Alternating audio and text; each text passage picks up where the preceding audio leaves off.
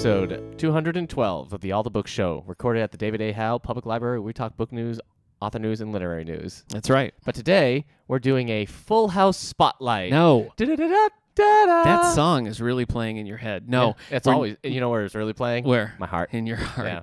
Do you watch Fuller House? Because I know we have those I DVDs haven't right here watched in the Fuller collection. House, not yet. You can check them out from the David A. Howe Public That's Library. true. But that's neither here nor there, folks, because I'm Eric Mickles. I'm Nick Gunning.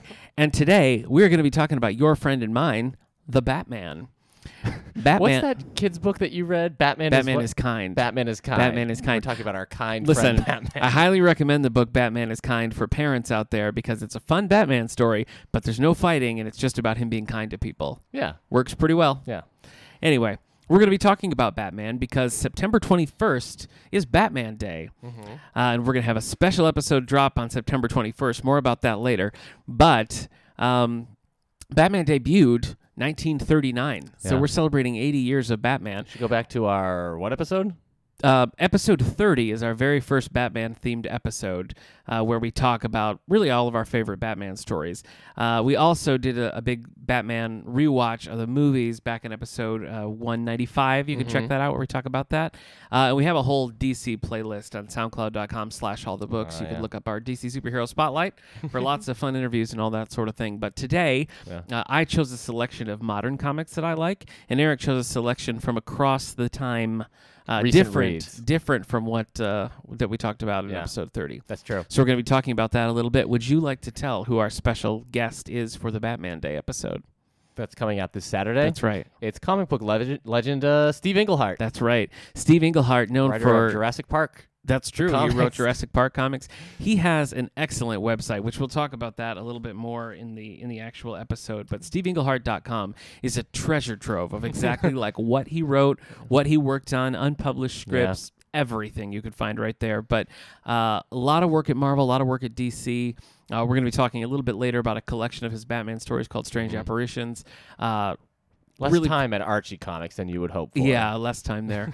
But it's a really fascinating interview, so we're excited to air that on Batman Day, September 21st. But today you just have us, and we're going to be talking about some of our favorite Batman stories. This is episode 212. Yes. Do you want to know what Batman 212 had? Yes. It's got Batman and Commissioner Gordon on the cover. Classic. Commissioner Gordon is lifting up a tarp over a corpse, and Commissioner Gordon says, "Shot, poisoned, and electrocuted. Who could have done this, Batman?" And Batman's answer, "No one, Commissioner." Oh, my goodness. What the heck is going on? I have to read that. I have to read that issue now. That's pretty exciting. So there you go. Bringing it home a little bit. Thank you. Thanks for putting a face on that. Yeah. Shall we do bookmark?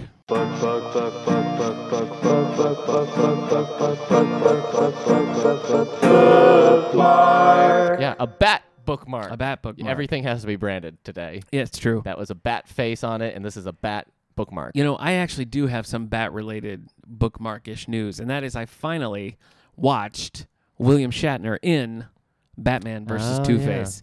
This is an animated movie set basically in the continuity of the 60s show, right? I mean, wouldn't you say that? Yeah. So you have Adam West reprising the role of Batman in his final role. He passed away shortly after his lines were recorded. Burt Ward coming back as Robin. You have Lee Merriweather, who played Catwoman in the movie, playing a role, and Julie Newmar returns to Catwoman. And for the first time in Batman 66, you have a Two-Face. The movie was a lot of fun. So Shatner voices Two-Face, and the Harvey Dent look is based on basically 1960s Captain Kirk. Right. As if like William Shatner was actually playing this role. That makes sense. I thought he did a very good job. Yeah? Like he was very subdued as Harvey Dent and did a really like menacing Two-Face. So the movie was a lot of fun, and I actually think it worked a little bit better than the first one. What's that called? Oh, man. Just The Return of the Cape Crusader? Yeah, I think it is Return of the Cape Crusader. This one just kind of knew what it was doing and found its groove a little bit sooner. So I do recommend that if you haven't seen it, especially if you're a fan of the Batman 66 as well as a Shatner fan, then it's perfect for you. So yeah, I watched that. We saw Return of the Cape Crusader in theaters, but it was a fairly We empty did. theater. It was. So, yeah. Killing Joke did all right. We saw Killing Killing Joke was Joke a in party. theater as well. Yeah. I don't want to talk about Batman Harley Quinn, but we Oof. did see that in theaters, Yeah. and it was pretty bad. Yeah. Anyway, but on to bookmark. So let's see what I've been reading. It's been kind of a slow week for me. I finished a couple of graphic novels. I finished Batgirl and the Birds of Prey, Volume 1, one we have right here in the collection. Uh-huh. Not very good. I'm sick of the Huntress. Just wasn't a very good story. It's just Huntress. Thank you. Like Foo Fighters. I finished Green Hal Wait. Jordan. That's it? What? That's the review? Well, you're it's sick just- of Huntress? Yeah, How basically. dare you? Basically. You know Huntress I'm just comes sold out in for Huntress. and she's like, "Oh no, the mob! I have to fight the mob." And they're like, "Okay." Here's some things about the Not Huntress in good. case you don't know who we're talking about. She's got a bow staff. She's got a crossbow. I Nick, never saw a crossbow in this. Really? Yeah. Nick took his headphones off so he didn't have to hear me twice. Yeah. Talk about this. Forget it. I don't want to do it. Okay. I finished Hal Jordan the She Green wears Lantern. purple. Hal Jordan the Green Lantern Corps Volume 2. I've been cooking through the Green Lantern stuff. I read a lot of Steve Englehart Green Lantern in preparation for the interview. We do talk about that a little You can't bit. cook with the Green this Lantern is modern. ring because it doesn't generate heat, Oh, correct? really? Well, it makes good green eggs and ham. Oh, Bring it up. Bring it up Oh here. my gosh. Bring it up top. I'm currently reading for our Banned Books book club, The Catcher in the Rye by You J.D. remembered it Salinger. this time. I know. I did have a moment of panic.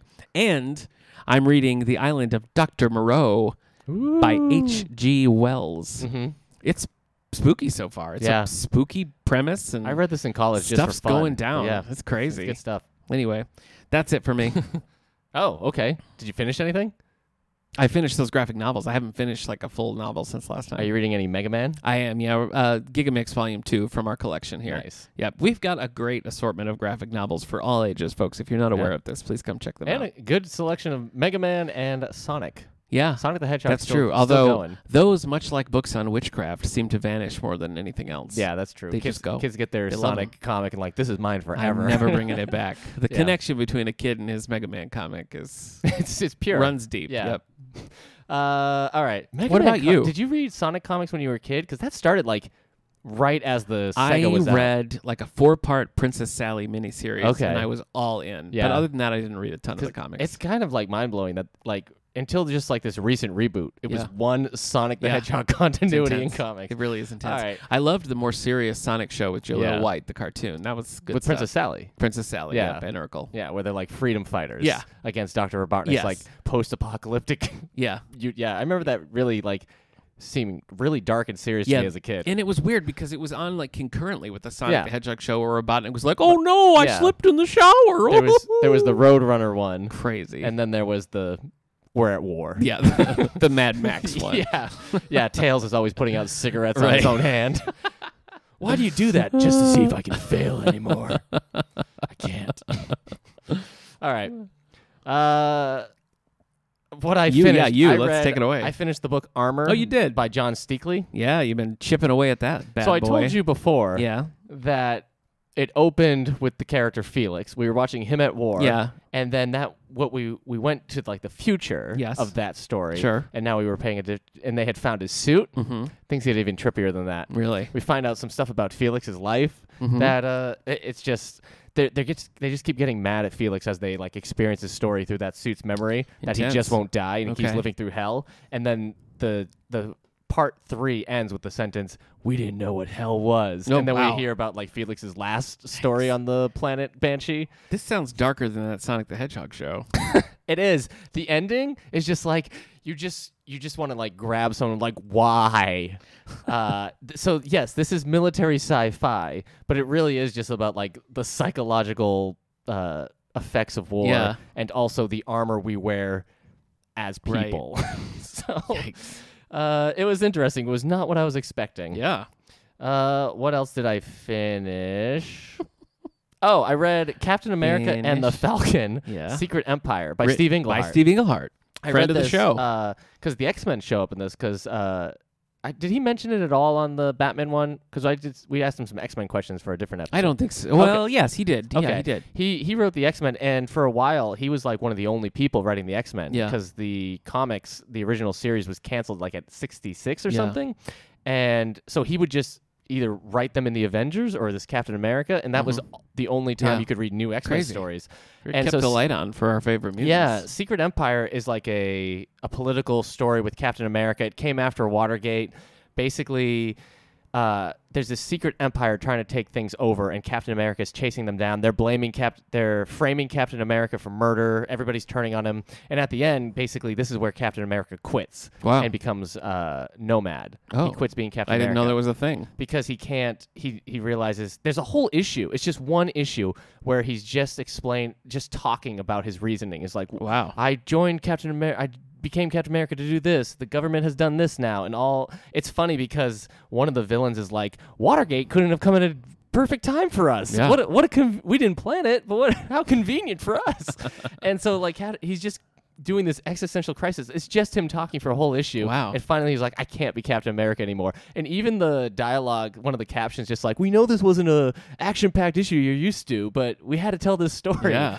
That's intense. And so it's funny because it's very relevant to today, yes. which is sad. Yes. But also the X-Men show up, and it's not just like hey, we're here, see you later. It's like they're really mutants, and the X-Men are really integral to this. Wow, too. that's cool. So Falcon gets his wings for the first time in this. Good for him. He couldn't fly before. He was getting tired of just being like he's like an Olympian. Okay. At just being athletic. Right, sure. He can jump and punch and everything, but he's Yeah. like, I got no powers. Yeah. So Black Panther makes him some wings. Wow. That's nice. It's a crazy couple issues. Yes, it is. Yeah. So also at the end, Captain America goes to the White House. That's how high this all the way to the top. The secret empire goes. He goes there. The guy takes off his mask. We don't see his face. But Captain America's like, no, not you. He's like, that's right. Political power wasn't enough for me. And then shoots himself. Jeez. And we never find out who he is. But it's like, it could have been the president. It That's could have been the intense. vice president. That's very intense. Yeah. All right. I read, I've been reading All New X Factor by Peter David. Yeah, I read that. Did you? Yeah. All New Oh, is that X Factor? different? Yeah, I read this Peter is David's different. X Factor. I don't This know. is more recent. This is like okay. right after his other X Factor run, which was more recent than the one you read. I can't keep I also up. started reading Weapon X: The Return. This is by Frank. Oh, you know his name, Terry. Frank Terry. I can't tell you. All right. Well, anyway, this came out in like 2002. It starts with like the first Wolverine and Deadpool comics I had ever actually read as a teenager, where Weapon X is back. The program is back. Look out now. And so they capture Wolverine and give Sabretooth his medal and everything. Deadpool, and I had this trade paperback that I loved, which was just the two of them. And I was like, this is great. I don't know where it is now. I think we might have it now here at the library. Nice. I have to double check. But Graphic novel collection. I really liked it as a teenager, and then this series kind of spawned out of it. And it's weird. The guy writes these characters very out of character. Okay. Like Aurora from Alpha Flight is there, but she's written like this horrible person that I'm just not familiar with, and all these other characters making these choices that don't make any sense. But it's also kind of like intriguing in the same way that like a car wreck, you don't want to slow down when you see a car wreck, right? But you do.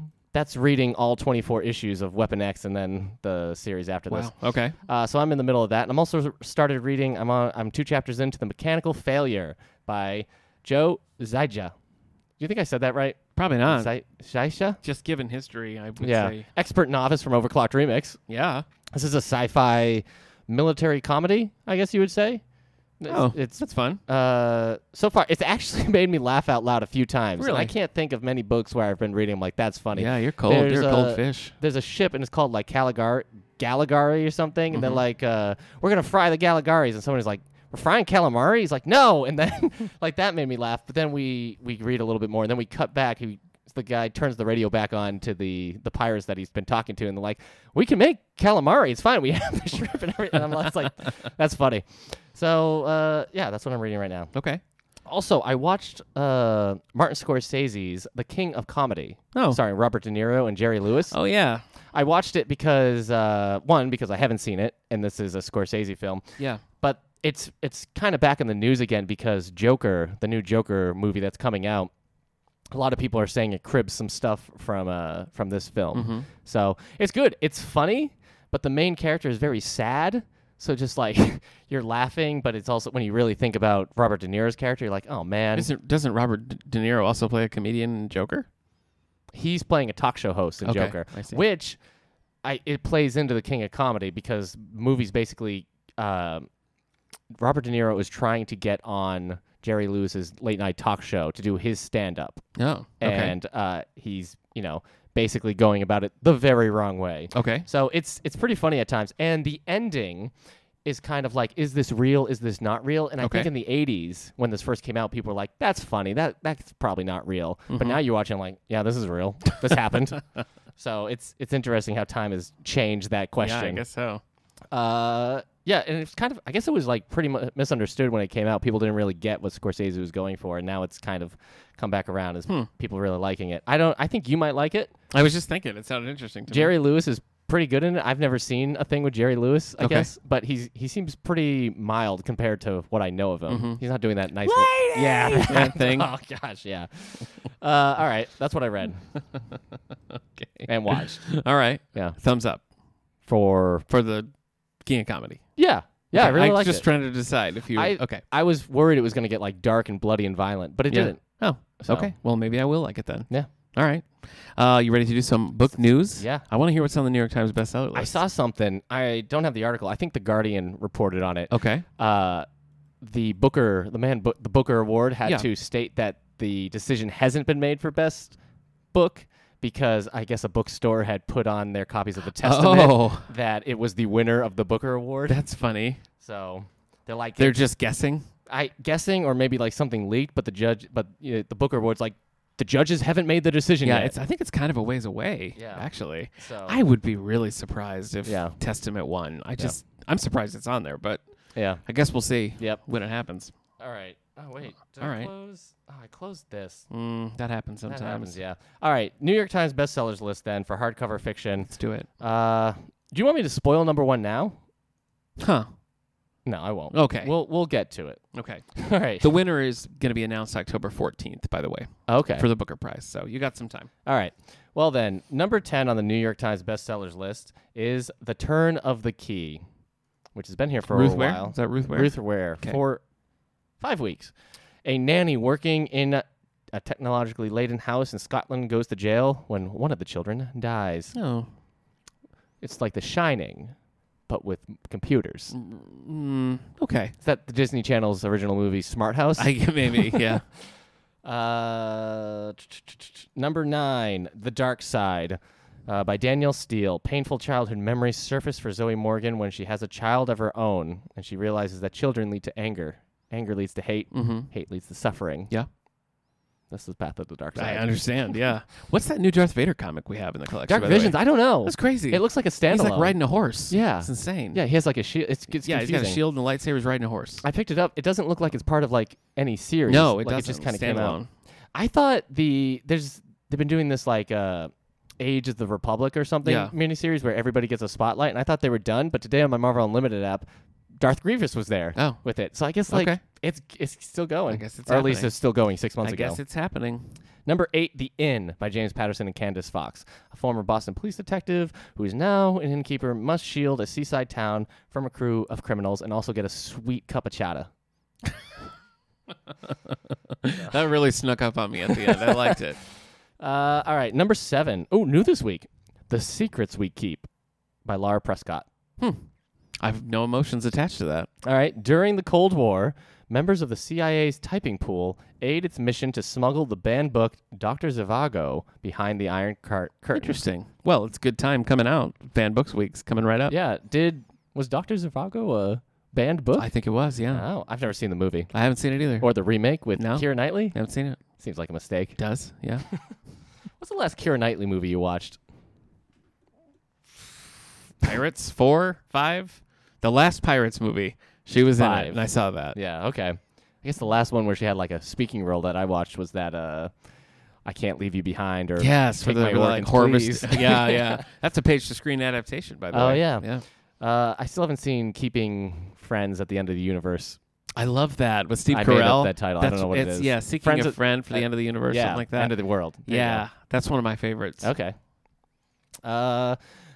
Sorry, Keira Knightley. Please don't let this affect our dinner plans. Is she listening? Wow. Hey, Keira.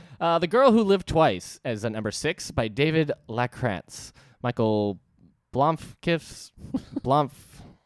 Just put your head between your knees for a minute. Michael Blomkis helps Elizabeth Salander put her past behind her in the latest installment of Stieg Larsson's Millennium series. Yep. Dragon Tattoo. Yeah.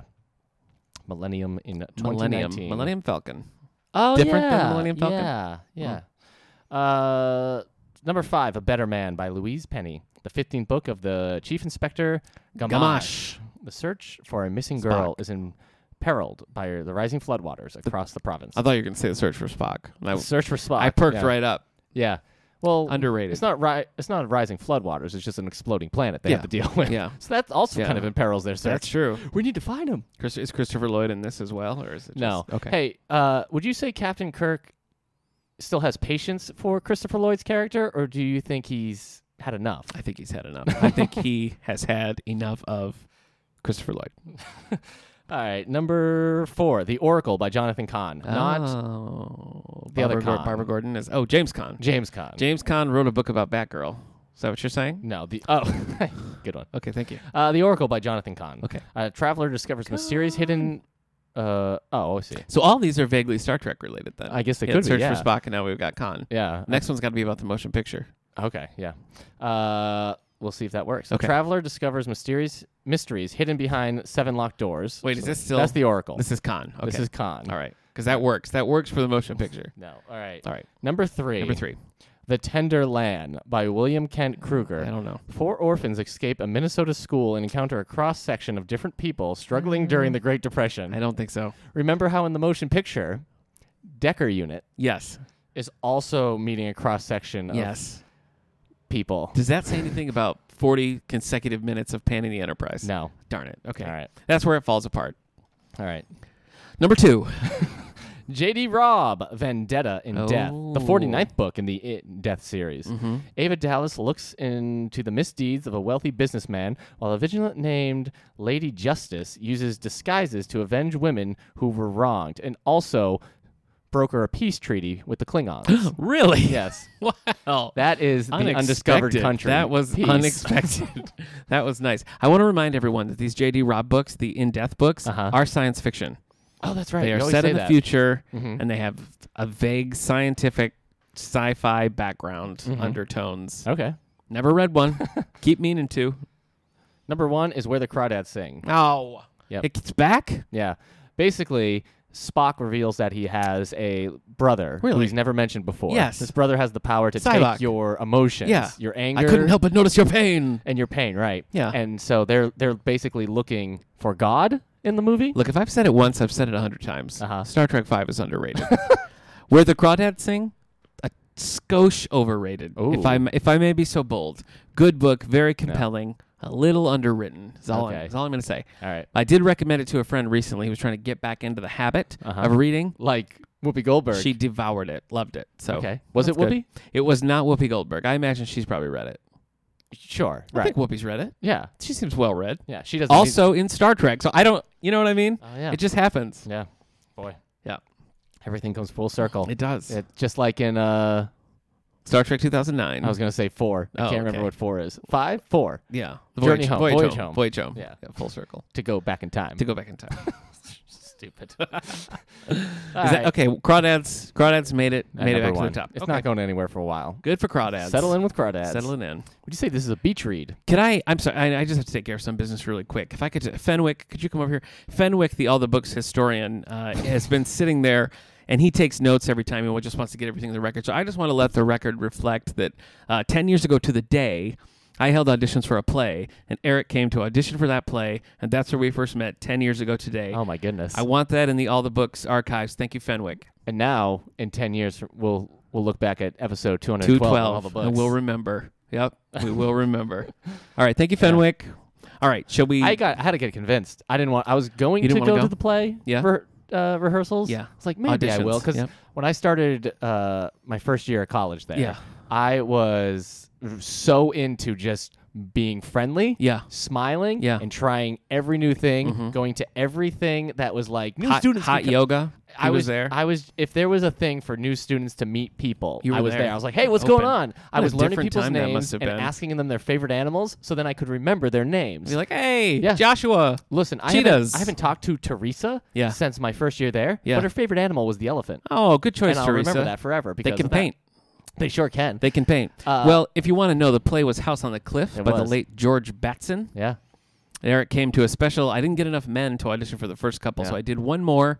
Eric came. Yeah. Michael Blankenship, longtime listener to the podcast, also came. Yeah. And 3 of us met that day. It was the second floor of the library. It was. And I was hesitant like the whole time. I even looked in. So we even met in a library. That's true. Fenwick, get that down. Thank you, buddy. I was looking in the glass room, and I'm like, I don't know. Yeah. And I was about to leave and just go, and then you saw me and no, come on in. Yeah, you had to wave me in. Much cooler than that, but yeah. And the rest is history. The rest is history. Same thing happened the year after though, where you were doing Jake's Women. I'm like, I'm not doing it. And then I read the synopsis. I'm like, oh, this sounds like a Frasier episode I like. It's true. It really does. I was always very hesitant to do it. I think with Dragnet and Father the Bride, I was more like, let's do this. Yeah.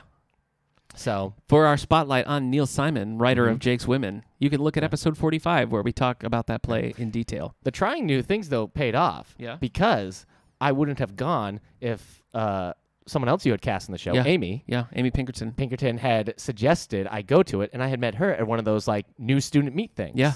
So there you go. It all fed into itself. So on this day in all the books' history, let the record state.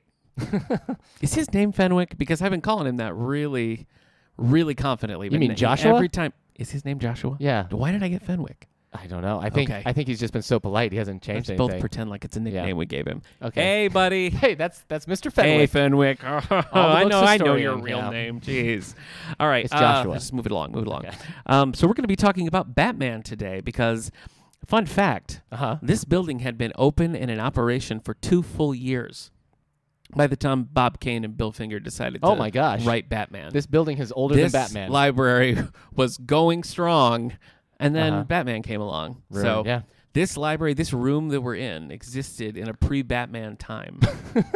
So there you go. Pretty much. Should we just close the spotlight right there? Yeah, I guess that's pretty it. much did it. That's okay. Well, as I mentioned at the tip top of the show, we talked about some of our favorite Batman stories back in episode 30. So you can revisit we did a top 5. We did. It's SoundCloud.com/allthebooks, episode 30. I think it's All the Books, Batman v. All the Books. It was whatever was the title of the movie, which is Batman v. Superman. And the next one, episode 31, is All the Books v. Superman. Yes. So, and you know what? Those 2 episodes, even though they were early in the run, better than the movie Batman v. Superman. So feel free to take a listen to those. You know, if you edit them together, you get the All the Books v. Batman v. Superman Ultimate Cut. Yeah, you do. That's true. And if you add a 2 hours runtime, it's almost as long as Batman v. Superman. Oh, that movie was bad, and I don't care. Who knows? Let's talk about... I need it to be out there. Fenwick. No.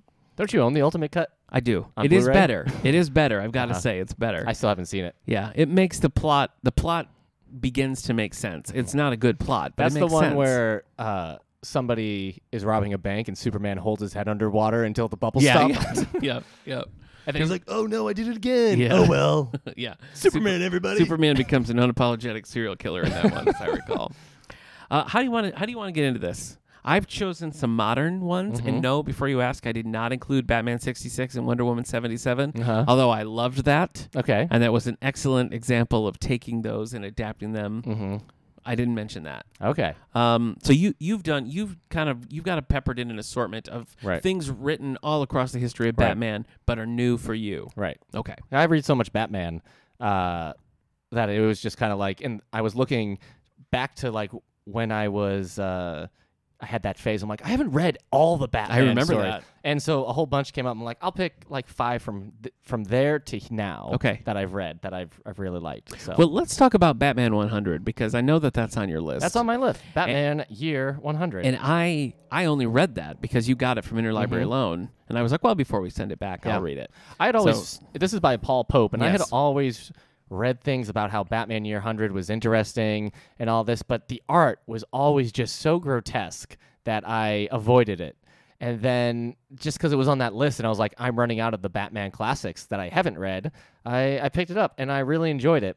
And it's probably because it is so referential to past Batman things, talking about how it's like 100 years in the future or 100 years since 1939. So it's 2039.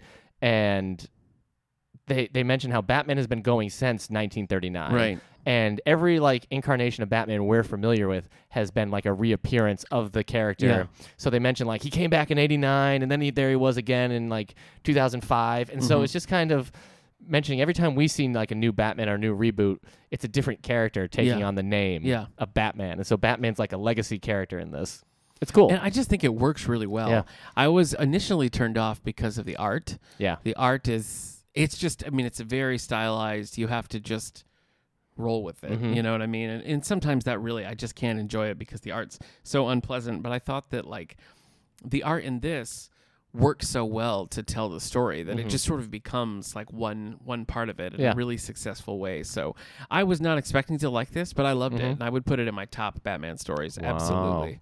Yeah. So yeah, this was one of the more recent ones that I read that I really liked. And how old is that? Because I was thinking Batman Year 100. Yeah, I thought it was older than it was too, because I feel like I've been reading about it forever. But it, I mean, it had to be after at least 2005. You think it was? Yeah, I would guess because they mentioned Batman Begins, basically. Yeah, right? Yeah. Okay. 2006. Yep. There you go. Yep. 4-issue miniseries. So wow. Yeah, out of some of the more recent Batman stuff I read, I like that one. All right, what about you? Yours is the past like couple of years that they've been out. I did. I've tried to do like the last maybe 2 years. So some of these you can talk about how angry they make you. No, that's all right. Okay.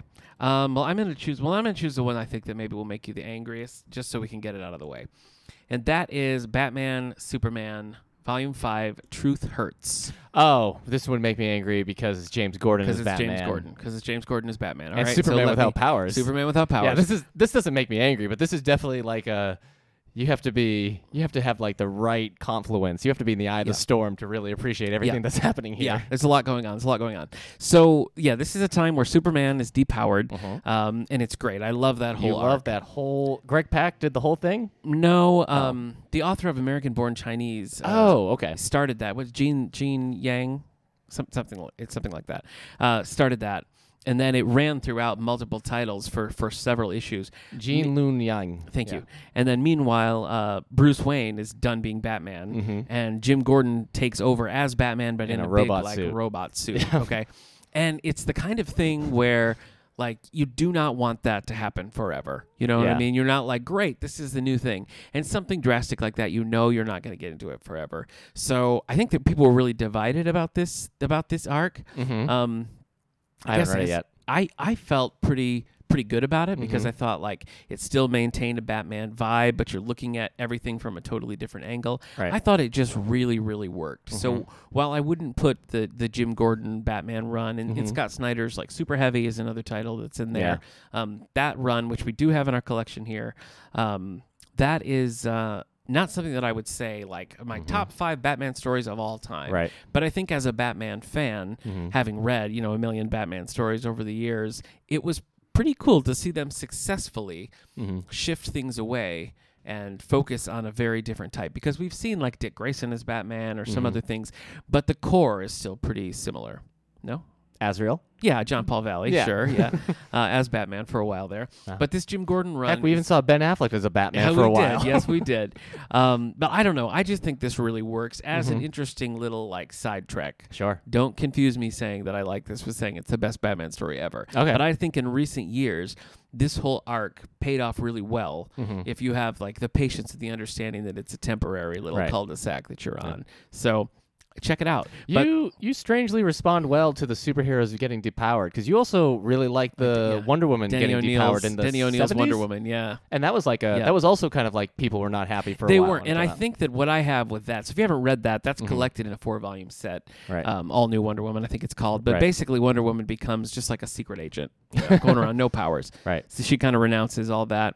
And for me, it was like, I know that this is just 4 volumes and it's one and done. Yeah. I think at the time people thought it was forever. Basically the only powerful female superhero is gone. Right. And you just have like another little tough spy Supergirl's still stuck at the orphanage. Basically, yeah.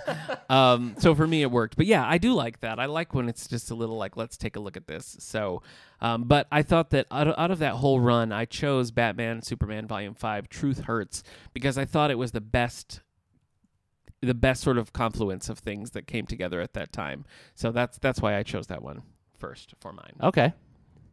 All right. Well, then the next one I'll pick it's older, so this is probably the oldest book on my list. But and we've talked about it a few times, so I won't get too far into it. But Batman: Strange Apparitions. Oh yes. This was one that was also on the list of like, oh, if you haven't read these classics, you definitely should. And I was just kind of like taken aback by how much I really like these by Steve Englehart. Yeah.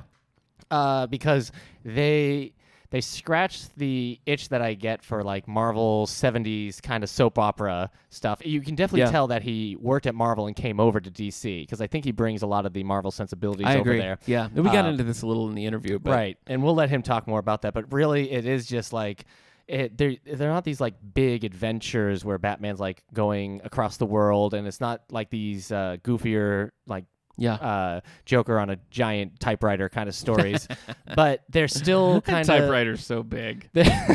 They're still they're cool. It has this like eerie kind of almost like Monster Comics vibe, Yeah. and I just really got into it, and I was surprised how into the non-superheroic stuff I was, like the soap opera elements between Batman and Silver St. Cloud.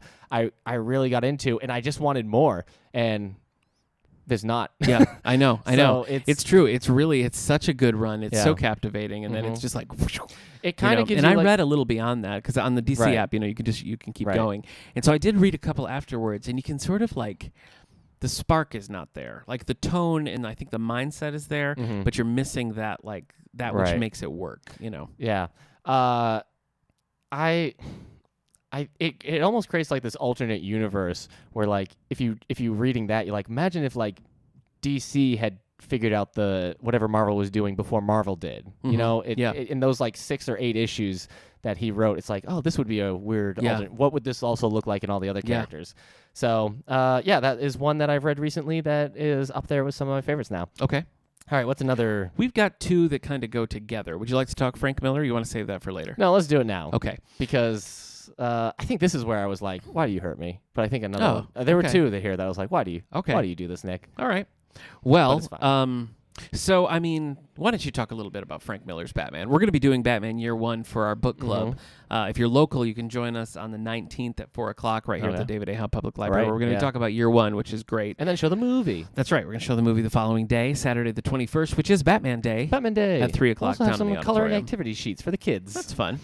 So, I mean, Frank Miller wrote Dark Knight Returns in the 80s and was a big seminal moment for comic books that kind of like shook the medium and the industry. And then later he wrote Batman Year One, which is 4 issues.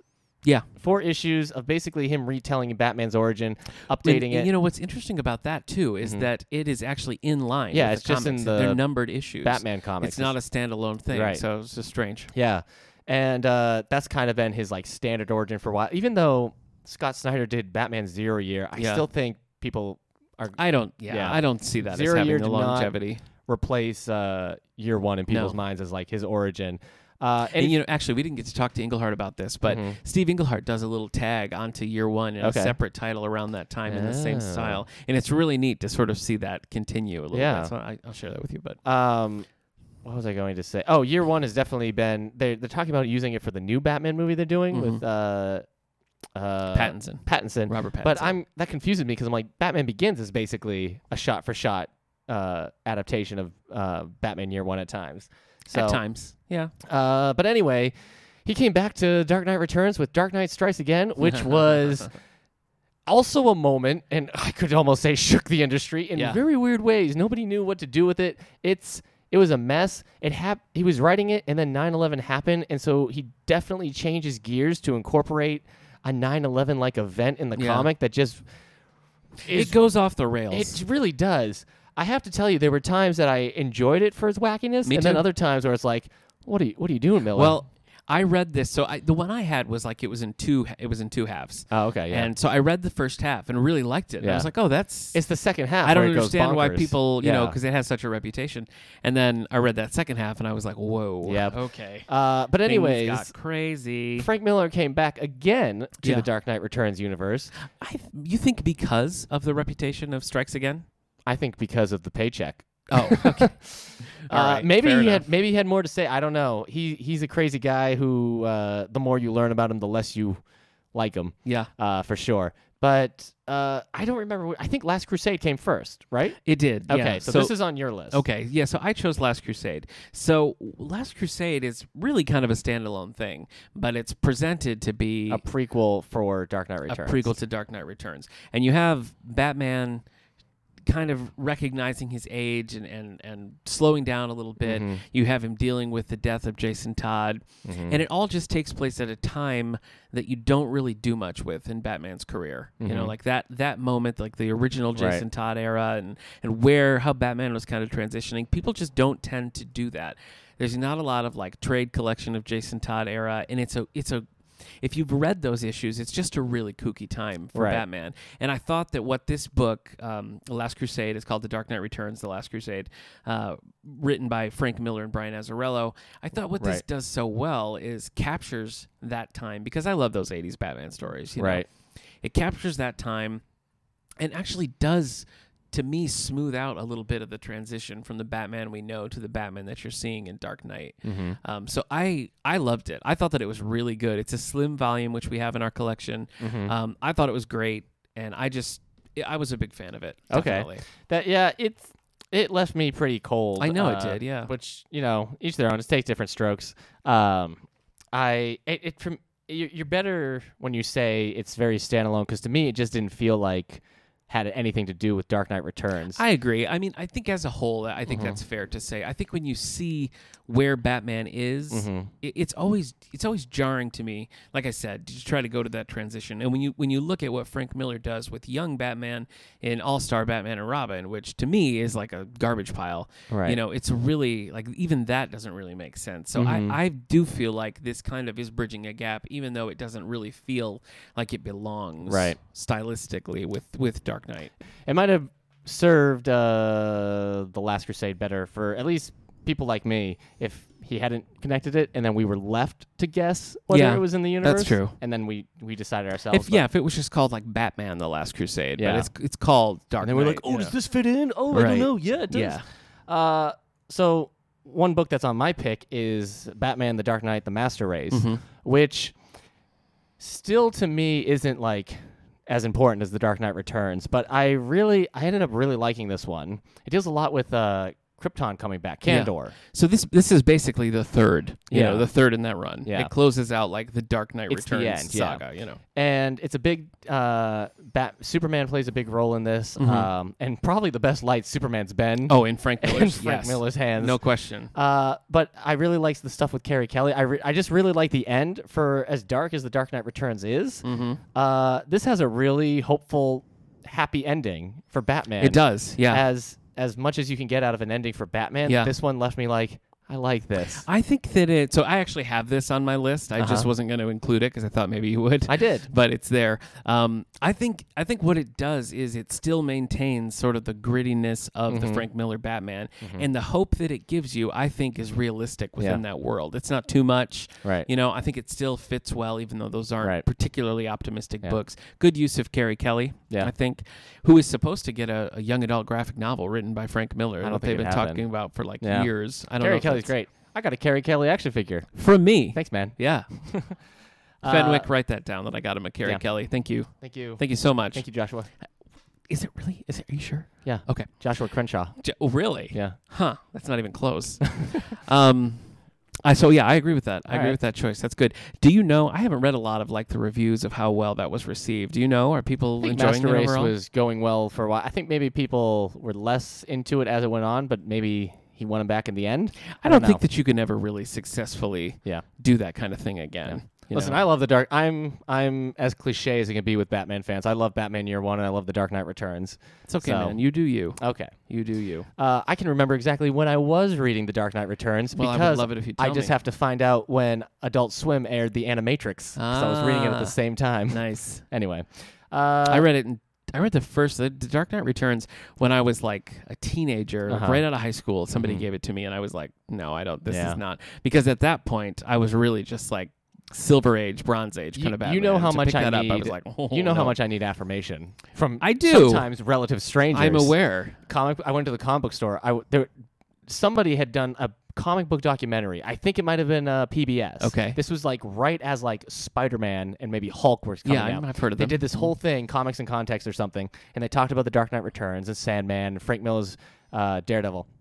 I went into my comic book store that week and bought The Watchmen, Dark Knight Returns, and Volume 1 of Frank Miller's Daredevil. And the comic book store guy was just like, "Oh, these are some great picks. You're in it now." I'm like, "Yes." That's all I needed. And your life was changed that very day. So anyway, what's next? Your next I've got pick. a couple. All right. All right. I'm going to do, I'm going to save that one for last. Oh. Not because it's my favorite, just because it's a good end stone. Okay.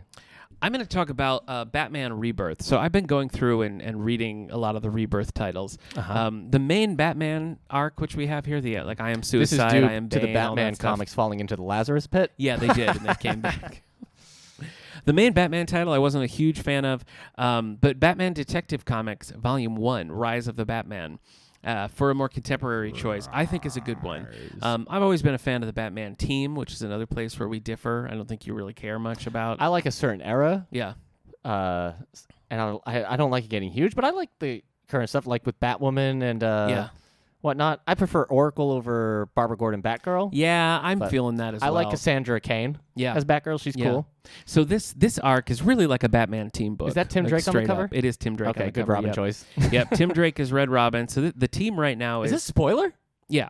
Goodness. So it's back. Batman Bruce Wayne, of course. And then he has Batwoman as basically his main lieutenant, kind of shepherding the troops of the younger crew. You got Tim Drake as Red Robin. You got Stephanie Brown, former Batgirl, as spoiler. You have Cassandra Cain, who was a Batgirl. She's back.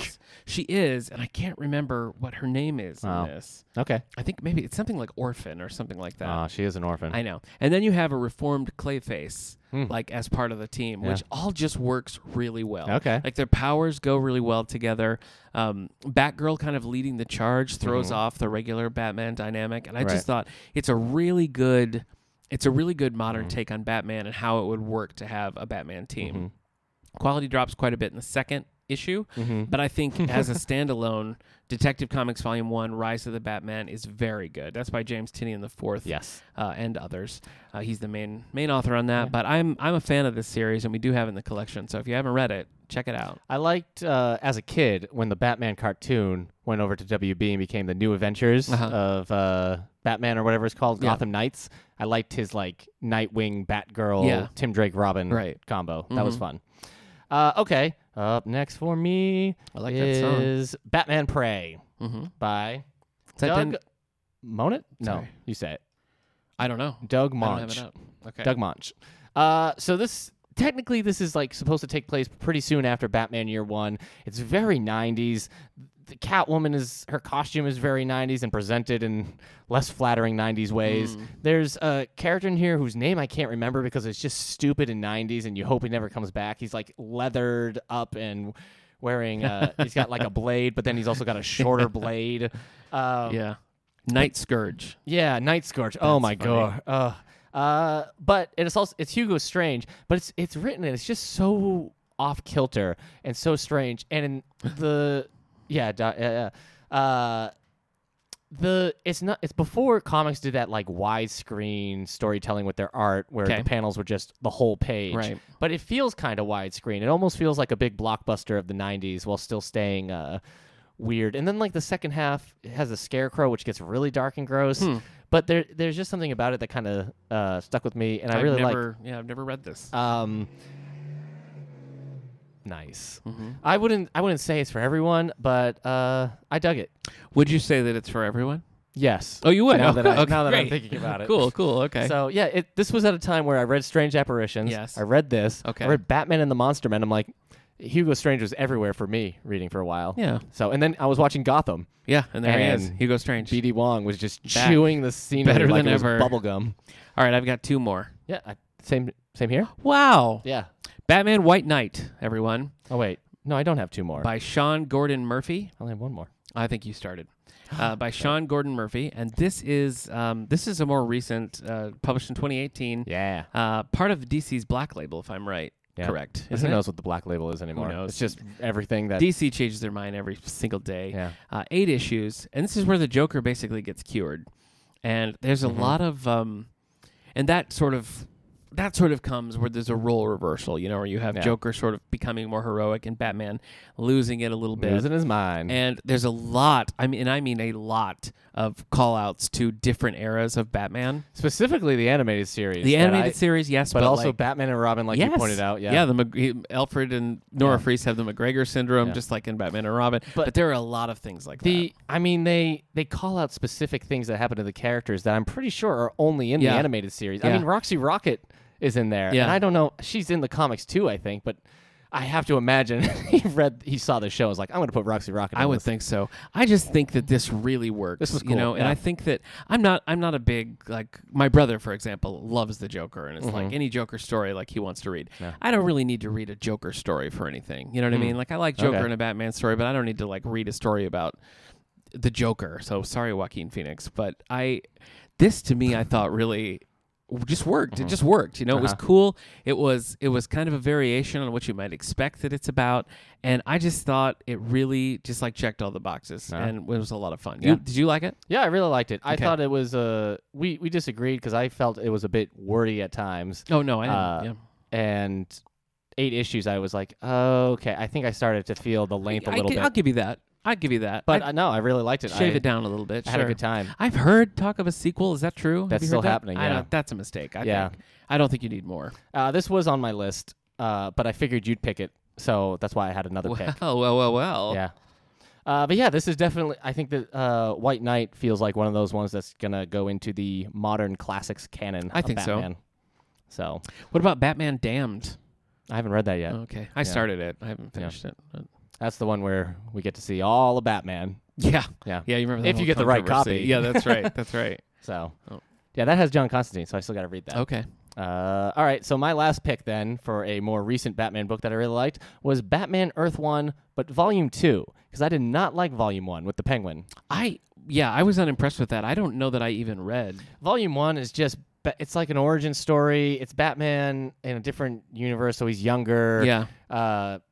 Beware the Batman this animated series borrows a lot from because Alfred has like a blunderbuss, and it did nothing for me. I couldn't tell if they were trying to go for like an ultimate Marvel universe vibe with it, but it just I just had no time for it, and I didn't like it. But then I picked up Volume 2, and it was like a complete turnaround. This one has like Killer Croc. It has the Riddler as like the main villain, and there was stuff in it I really liked. And like Hugo Strange, this happened at a time where like I also read a few other books where the Riddler was specifically Scott Snyder's Zero Year, where like the Riddler was everywhere for my books. But yeah, sometimes he shows up in Batman Hush. Yeah, sometimes. But I really liked Volume 2 of Batman Earth 1. It was cool. It was still that younger vibe, but the story was just better, I think. The story and the villains just were a better choice this time around. So I liked it. I feel like I can't own it because it's a Volume 2. Oh. But I have to own Volume 1. Yeah, you would have to own Volume 1. That's okay. Maybe they'll put out like an omnibus sometime. I stuck out my tongue and them together. Blah. And I have not read. I licked the mic. I've not read Superman Earth 1 Volume 3 or Batman Earth 1 Volume 2. But I haven't read. I can tell you the Green Lantern Earth 1 was a real dull letdown. I wanted to read that But I loved Wonder Woman and Teen Titans. Both of the Volume 1s of that were great. Mm-hmm. All right, so for my final pick, again, this is probably not one that I would put as my favorite Batman story of all time, but I think, contemporary Batman stories, I think it got a lot right, and that is Batman Volume 7, The Wedding by Tom King. Here's where you and I approach this differently. I was not religiously reading this title leading up to it. I didn't read any of the, like, it's gonna happen, it's almost here kind of stuff. So for me, I actually won this at the ALA conference. Oh, congratulations. Just like this one issue or volume, and I read it, and I just thought it was cool. Yeah. I thought it's a good. There's a Catwoman Joker story that I thought that's was very just good. Great. Yeah. I just really thought that was perfect. The Booster Gold story. The Booster Gold story is also very cool. I was still shocked you liked that one. Yeah, because he is a raving lunatic in that show. He is, but I liked that a lot. And then of course at the end when you have all the various classic Batman artists and authors coming back and doing a panel of I like that. Batman, Catwoman. I just think that as a whole, this deserves, I think, a better presentation than it got, because of that. But I also think a story like this is pretty hard not to end with a letdown. And that seems to be the consensus that people... I never believed one way the wedding was going to go on or off either way. I was just like, if it happens, I'm sure it will break apart. Right. If it doesn't happen, I'm sure that's probably what will happen. I think that's a mistake in the build-up of making it seem like it was a real thing and not just sort of using it to tell a specific story. I guess I just thought the reasoning behind whatever happens would be better. Yeah. And like that's the fair. actual like that's fair. story part would be better. It would, because the issue of weddings is just letters, 2 letters being written. And it let me down in terms of just like, just that issue, really. I mean, I like the Joker Catwoman story in there.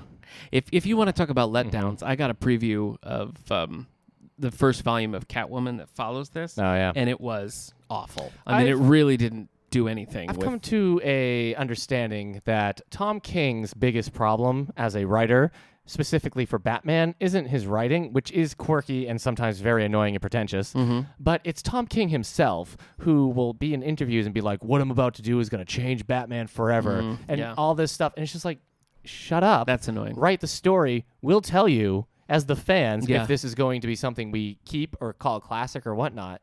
And he's trying to put the cart before the horse sometimes with that. That can be a real pain. His run. You know, I started the Ed Brubaker Catwoman and was really loving it. And just kind of got away from it. Have you read any of that?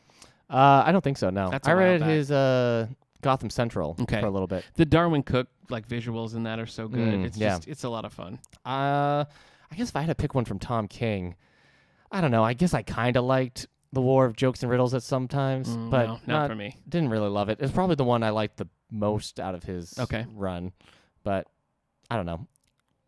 Okay. Anyway. All right. Well, I like reading it because it's interesting. That was my final one. All right. You want to bring us home?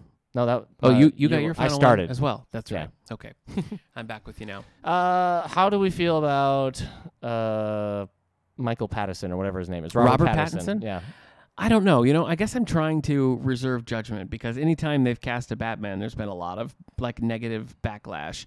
And I think that like, that's actually a character. And it makes total sense, you know, coming off of like Mr. Mom and Beetlejuice, why you'd be like, why the heck would you cast Michael Keaton, which is, you know, an unfair rap for him. And so I'm trying to give Robert Pattinson and Twilight, which you have to say, I'm trying to give that sort of a little room to breathe and see how it's going to go. I mean, I could see it. I could see it working in the right kind of story. The kind of story they're wanting to tell, I could see it working. I don't know that I would have gone with someone with so much baggage right after going with Ben Affleck, who's all baggage. You know? So, you know, I think there just right away, it's pretty impossible to control the narrative. So either they're like reckless or they're just super confident having seen what he can do. Right. So I hope it's the latter. All right. Yeah. What about you?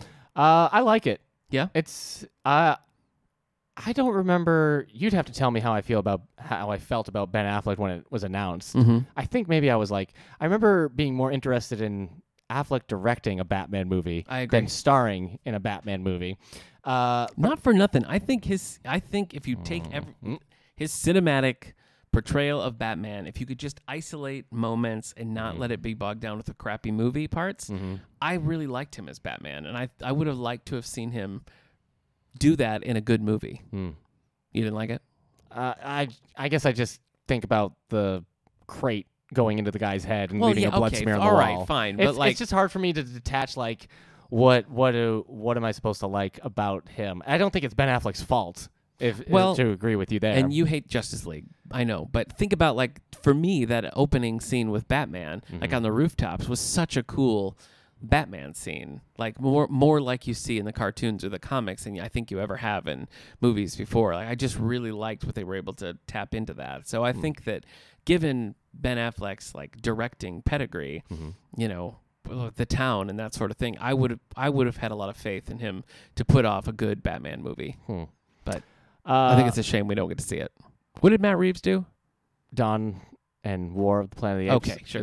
I think what you might know him from. Yeah. But yeah, I think Robert Pattinson's a pretty good choice. I think he kind of looks the role. I'm not thrilled about them saying, like, we're going to be doing a year one because, I mean, we got that with Batman Begins. We don't really need the origin movie. But if they're doing, like, an Arkham, like, asylum kind of story, that could be cool. So one thing, I don't think, I'm just looking at some of our listener responses here, which we are don't have the time to do right now. But somebody mentioned The Long Halloween on Facebook. Kendra mentioned The Long Halloween. I think we talked about that in the last I think episode, it was in my top ones. That's another one that I feel like could be cool to be adapted. And I've heard some rumors that Matt Reeves is sort of looking at Long Halloween a bit. That started to kind of float around a little bit. So it'd be cool if that was true. I haven't heard anything to confirm it. But yeah, it'd be cool. They originally talked about the Matt Reeves Batman movie being like a kind of standalone, like an Ultimate Batman movie. Kind of. Well, I like how the focus on detective work. Yeah, that could be fun. Because they really haven't. Even Christian Bale was needing help of everybody. Yeah. I think Ben Affleck was much of the detective. Yeah. It was just like... I feel like Keaton was the most of all. Keaton was actually like doing research. He had a CD stuff, player. Yeah. But he did, he he was... had newspapers. Yeah, he was doing it. So Eating gazpacho. Yeah. How do you say it? A super long table with Vicky Vale. Yep. So... Anyway, those are some of our favorite either recent reads or newer publication Batman stories. You can go back into all the books archives and see some of the older Batman-centric issues. We're very excited to release the Steve Englehart interview, which we did late last week. A lot of good facts in there, so we're excited to have that. So keep an eye out for that on Batman Day, September 21st. Batman Day! Remember, you can join us for the Year One Book Club on the 19th at 3 o'clock. You can watch the movie Year One at 3 o'clock on Saturday the 21st. And then right after that, not Batman related, but it's History Week here at the Daily Howe Public Library. Yeah. So we'll have exhibitions focusing on Allegheny County history. There'll be library tours, stuff in the auditorium every night. It's a packed week, and it's always a lot of fun. We'll be showing The Dark Knight. A little stressful. No, not during that time. Different time. A little stressful, but always fun. And we're doing Catcher in the Rye for the Banned Books Book Club. So hope you join us for that as well. That's a baseball book. Catcher in the Rye, it's about a catcher. Okay. Yep, exactly right. What about you? Anything you want to mention? We'll be having History Week here soon. Okay, sure. So we showed Aladdin, and that was a big time. A lot of people were excited. I guess we were getting phone calls from some families like, "You're showing the movie, right?"